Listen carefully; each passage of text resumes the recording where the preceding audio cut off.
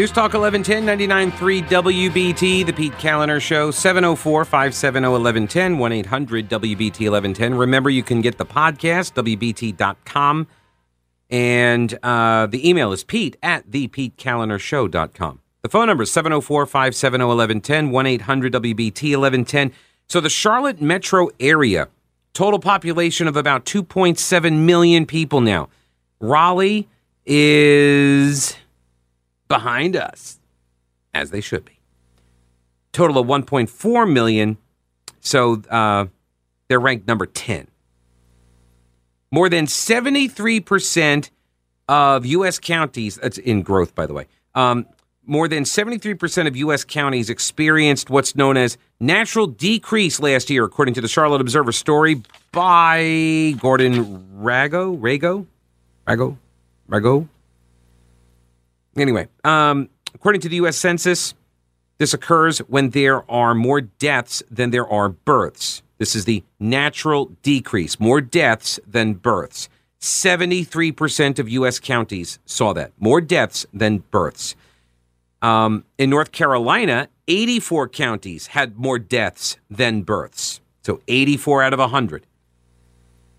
This means that the state's population growth over this period was entirely due to more people moving into the state than moving away.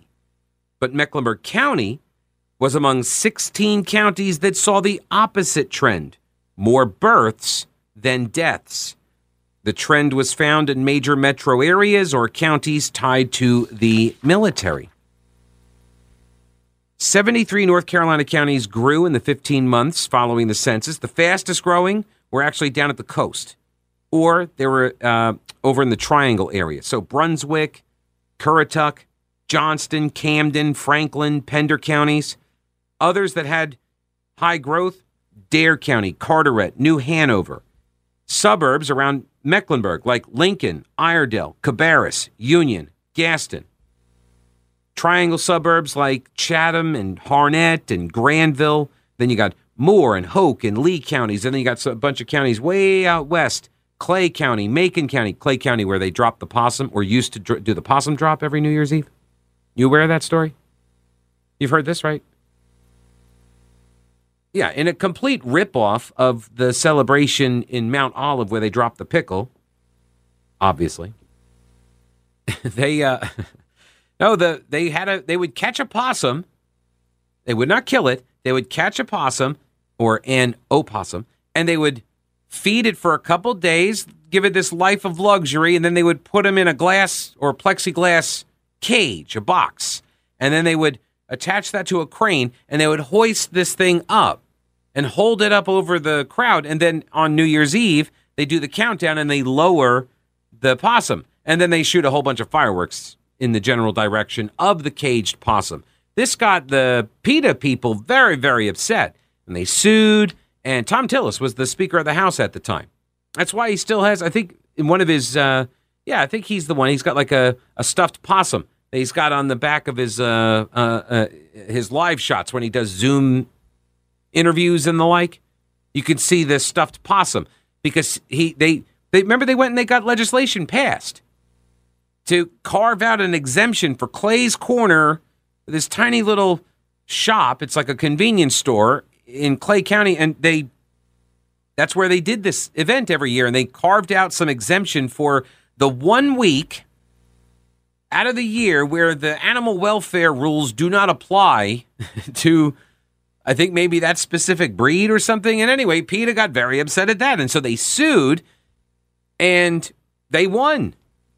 And yeah, the judge was like, you don't get to carve out an exemption to the law in one geographical location for 1 week. That's so what? So I could just like round up a bunch of opossums and bring them to this one location and just like murder them all for a week or something.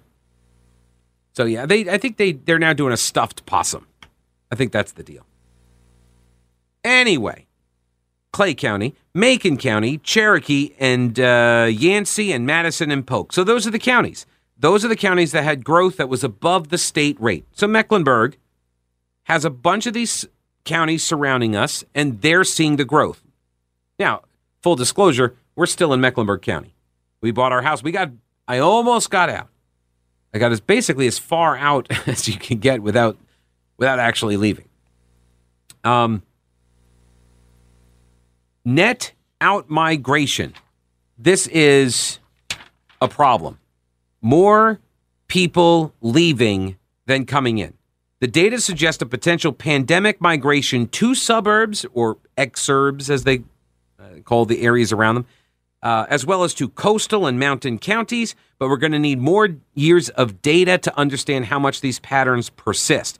Both Mecklenburg and Durham had large estimated inflows of international migrants, but even larger outflows of individuals leaving for other counties and states. And what it seems like, to me at least, is that the people who are in Mecklenburg are moving to the surrounding counties. Because look, there are definite benefits. I tell you this, and when people ask, "Oh, are you happy to be back?" in Charlotte, and I absolutely am. We love being up in the mountains, and we love the people that we knew up there, and our friends and fans. We love being there, but it's so difficult to earn a living up there.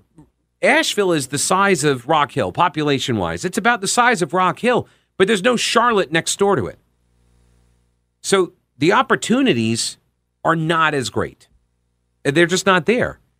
And I suspect you've got a lot of people that, it's not I suspect, I know, people move out to the mountains, and the running joke out there was, come to Asheville, but bring your own job. And there are a lot of people that are able to do that, and they are obviously able to work from home. They get paid very well, and so they can make that move. But you got a lot of people that are from there that now can't afford to stay. Land rich, cash poor. North Carolina ranks number 4 in attracting new residents since the start of COVID. So every single day, there are about 261 people that come to North Carolina. Every day, 261 new people. That, according to Tony Messia at the Charlotte Ledger. That is a quicker pace than in the previous decade. County estimates not yet available when he wrote this earlier. In the last decade, Mecklenburg has had about 1/5 of the state's population growth. Florida, Texas, Arizona, South Carolina, those are the only states that attracted more people since 2020. Florida, Texas, Arizona, South Carolina, and then North Carolina. The South was the only region of the country to add people from migration. Midwest, West, Northeast, all had a net exodus. So it's pretty clear why people are coming. It's sweet tea and air conditioning, people.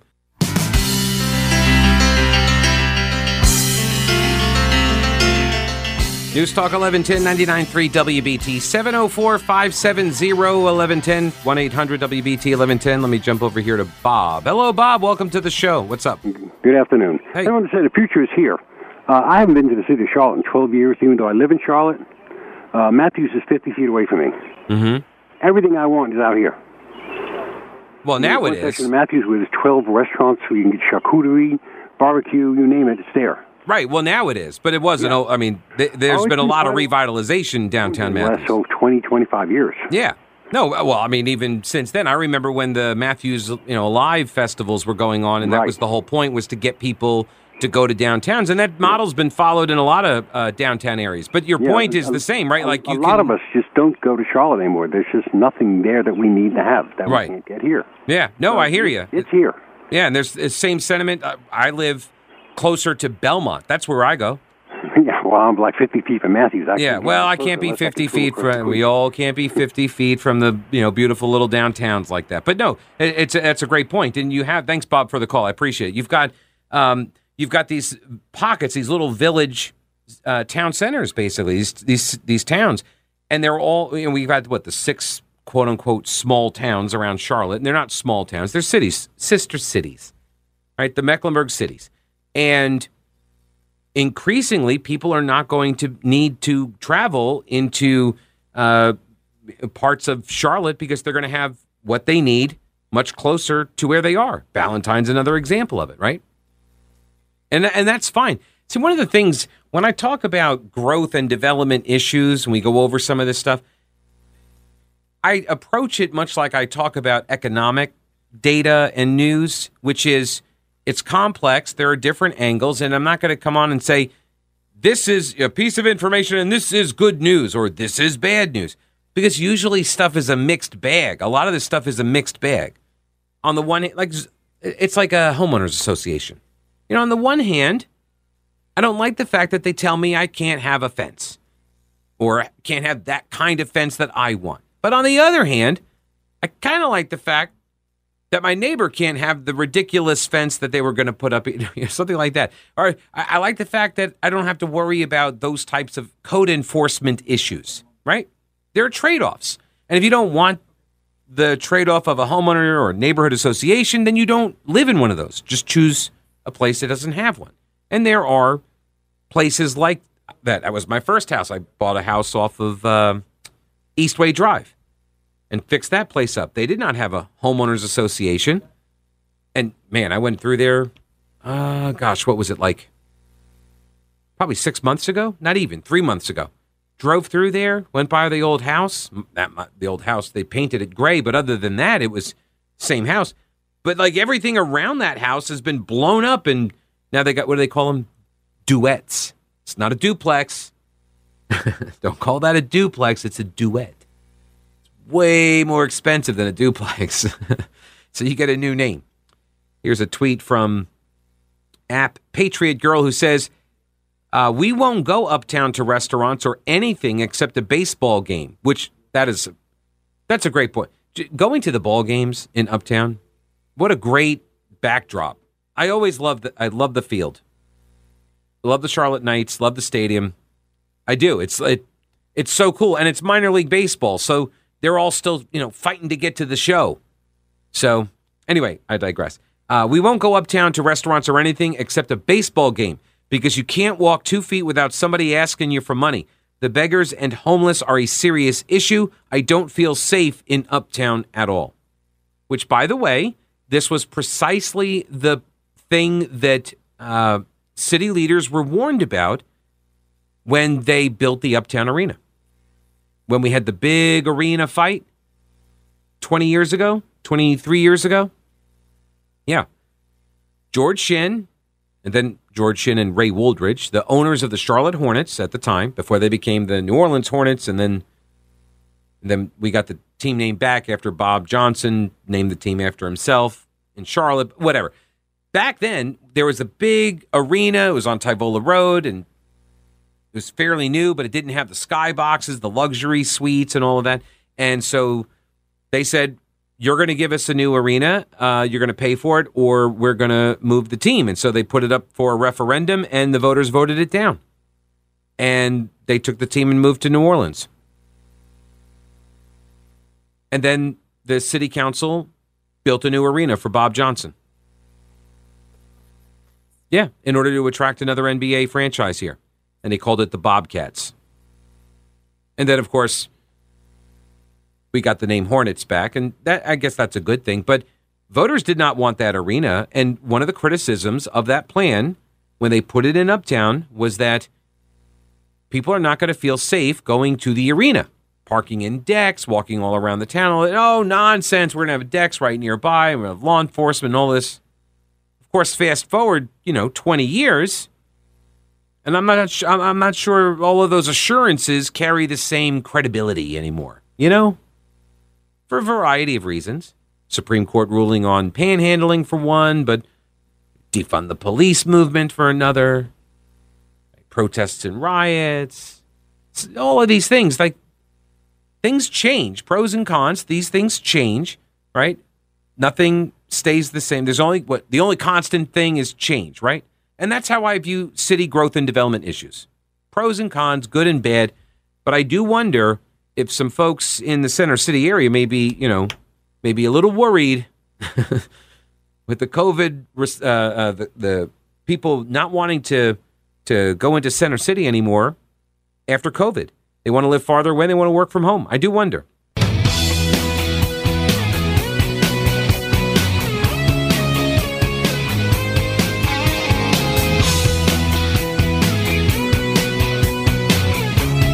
Newstalk 1110 WBT, the Pete Kaliner Show. So what if the cost of living in a city has now, what if it starts outweighing the benefits? Costs outweigh the benefits. You know, as I always say, is the juice worth the squeeze? Zaid Jalani, writing at Inquirer, it's his Substack newsletter. He says, in the United States and across the world, people have spent the past century migrating to cities. Why? To seek better economic opportunities. Central America, for instance, has one of the highest urbanization rates, a consequence of people moving out of economically deprived rural areas into cities where jobs are more plentiful. But here in the U.S., the price tag associated with living in a city has been skyrocketing. He takes a look at Austin, Texas, as the example. Went from a relatively affordable, mid-sized Texas city to what is soon expected to be the most unaffordable housing market outside of California. And that's because California is all moving to Austin. But like that's the trajectory for Austin. Of course, city living has typically been more expensive than the alternative. But superior job prospects and higher salaries are supposed to make up for the increase in the cost of living. That's always been the trade-off. But what happens when that is no longer the case? A trio of researchers, including UC Berkeley economist David Card, recently looked for the impact of location on earnings for a working paper they put out through the U.S. Census Bureau's Center for Economic Studies. And their finding is that the higher wages people receive in larger cities are not enough to compensate for the higher cost of housing there. That's a problem. That is a problem. Because now there's not really a reason to be there, right? Winston. I'll go over here to Winston. Hello, Winston. Welcome to the program. How are you?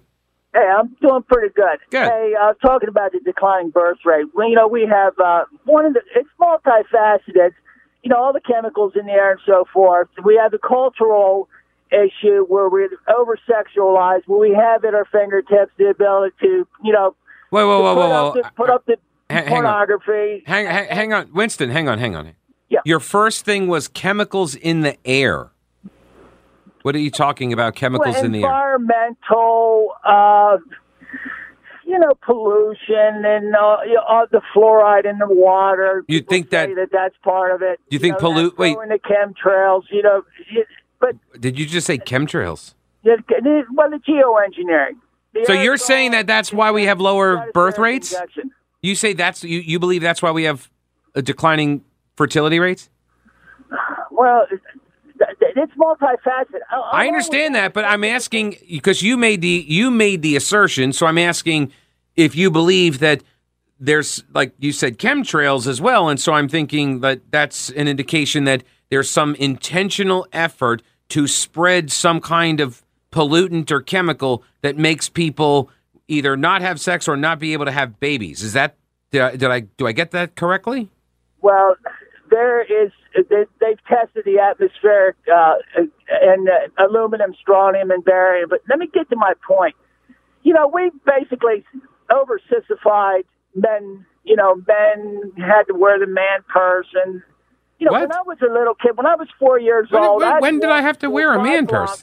Let me finish, Pete. Hey, Winston, I'd let you finish if you had a point that was somewhat logical, man, because you're all over the place here. Well, I could play multiple in a multiple basis. You started off, hang on, but Winston, you started off with chemtrails and pollutants, and then when I asked you to clarify that and to make the assertion clear, you then want to pivot to something else. You then said something about how we're all forced to wear man purses. I've never been forced to wear a man purse. What are you talking about? You know what's interesting? Have you ever seen that AT&T commercial where the guy goes in there with his girlfriend? They had the blue striped shirts, and the guy's, you know, he's got his football team, and he said, "This is like a sissy." You know, we're the men. We're the men. You know, my father. A lot of the old school husbands, they used to have big families. You know, 8, 9 children. I come from a family of seven children. You know, now we've got, And look what you're advertising. You're advertising 24/7 boner drugs on your station. Mm-hmm. And this. And here's another. So how does that? So Winston, how does the ED products? How does that tie into the whole thing that you want there to be more families, more kids? It seems like that would be in line with what you're advocating, doesn't it? I don't know. This is what I mean. You don't know. No, Winston, that is very clear. That's the first, Winston, that is like the first correct thing that I would agree with you on so far in your call. Hey, let me take one point. No, you're not going to get to make one last point. You had 6 minutes to make you had 4 minutes to make your point. And you didn't. That was a failure to launch on that one, man. I'm sorry. Seriously, I'm sorry. But you started off with the pollutants, then you went to the man purses, and then you criticized the station because we're advertising for products that will do the thing that you say you want done, but that's somehow bad or something. So no, if you had all that time to make a point, you couldn't get there. So I'm not going to waste any more time on that. The finding is that the higher wages people receive in larger cities is not enough to compensate for the higher cost of housing. And that's always been one of the key reasons why people would move to the city. You get more opportunity. Yes, it's higher cost, but you make more money.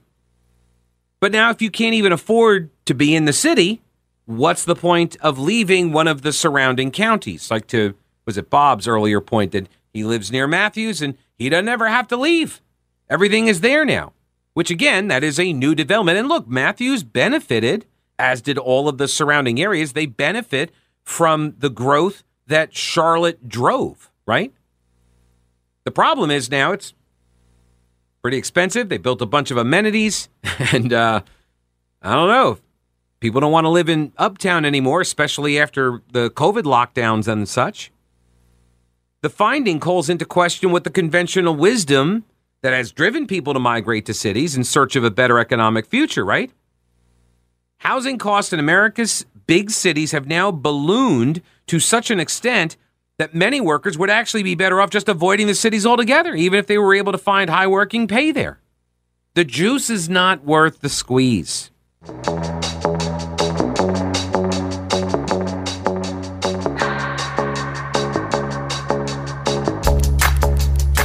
News Talk 1110 and 99.3 WBT. Now, you have opportunities to make your points. If you squander those opportunities right out of the gate, you don't get to demand more time to make the point you initially wanted to make. See how it works? I feel like I don't have to. Do I need to explain this? Maybe I do. So, as Limbaugh taught, the purpose of the caller is to make the host look good. So, first off, calling in and attacking the radio station that is providing you the content that you're listening to, I'm not so sure that's a great idea, but I digress.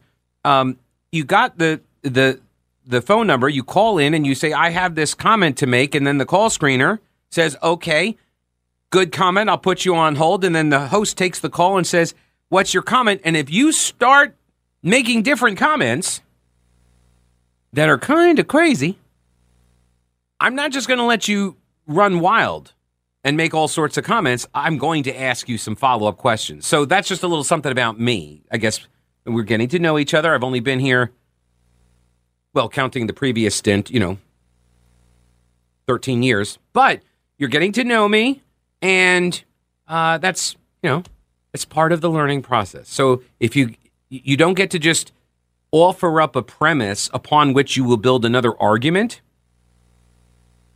and have that premise be crazy. Okay? That's so, because I'm not clear. Like, on the one hand, it sounded like you were saying, the caller Winston was saying that essentially it's the saltpeter and the mashed potatoes, right? Like, that's they're putting all this stuff in the air and the pollutants and the chemtrails, and that's to keep people from having all the relations and then having the babies. And that was the reason. And then it also had something to do with the men being men. And that's, in my day, we had 70,000 children, and that's the test of virility and all that. And then he attacked the radio station for advertising products to do that thing that he said is the proof of the virility, but also is targeted at his demographic. So I'm a little unclear. So, if you had a point, I'm sorry you didn't get it to make it, but you made a lot of other different points along the way that I felt I was required to try to flesh out. Michael says, could you ask Winston how he can wrap tinfoil so tightly? I don't know. It is a gift. Some people have the gift. Taylor says, hilarious phone call. Yes, it was. Very entertaining. Oh, yes, in my backyard. Michael Hendricks, the director of state and local policy at the Manhattan Institute, he's writing over at Persuasion, a website, Substack newsletter. He says America is in a housing crisis. Home prices today are 41% higher than the peak of the housing bubble in 2006, while median incomes rose just 8.8%. So home prices 41% higher than in 06, but incomes just 9% higher. The once affordable Charlotte, Dallas, Denver, and even Cleveland. God, put us in the same category as Cleveland. To be fair, I mean, our river, never caught fire. I mean, I feel like that's worth mentioning here when you put us in any category with Cleveland. We did not have our river catch fire at any point. Not that I'm aware of. Okay. We are now joining the pricier coastal cities of Boston, home of the worst accent ever, and Seattle, home of some of the worst people, and record home price rises over the past year. Just 3% of homes sold nationally this August went for less than $200,000. That's the one's typical price of a starter home. Pro-housing advocates argue that home prices are artificially high because the supply of homes is dangerously low thanks to red tape and costly bureaucracy. Less supply, rising demand equals, that's right, higher prices. It's Econ 101. And indeed, America is nearly 4 million homes short of demand. Zoning rules carve up cities and towns with top-down dictates on what property owners can do with their land, mandates for single-family homes on enormous lots, lots of required parking, blah, blah, blah. It is illegal. On 75% of the residential land in a lot of American cities, 75%, it is illegal to build anything other than a detached single-family home. Worse yet, any American who wants a new home has got to run a gauntlet of time-sucking permits and public meetings where only the outraged neighbors care to show up. Unsurprisingly, a new Manhattan Institute Echelon Insights poll shows people are fed up with the high cost of shelter and they want more affordable choices in homes. This outranks COVID-19, public safety, taxes, education, and jobs as their top local concern. The price of housing used to march in lockstep with the cost of construction, which seems pretty logical and obvious, right? Cost of construction, price of the house. You pay more, you get a better house, right? But starting in the 70s, right about coincidentally the time that zoning began spreading nationwide, the two prices diverged.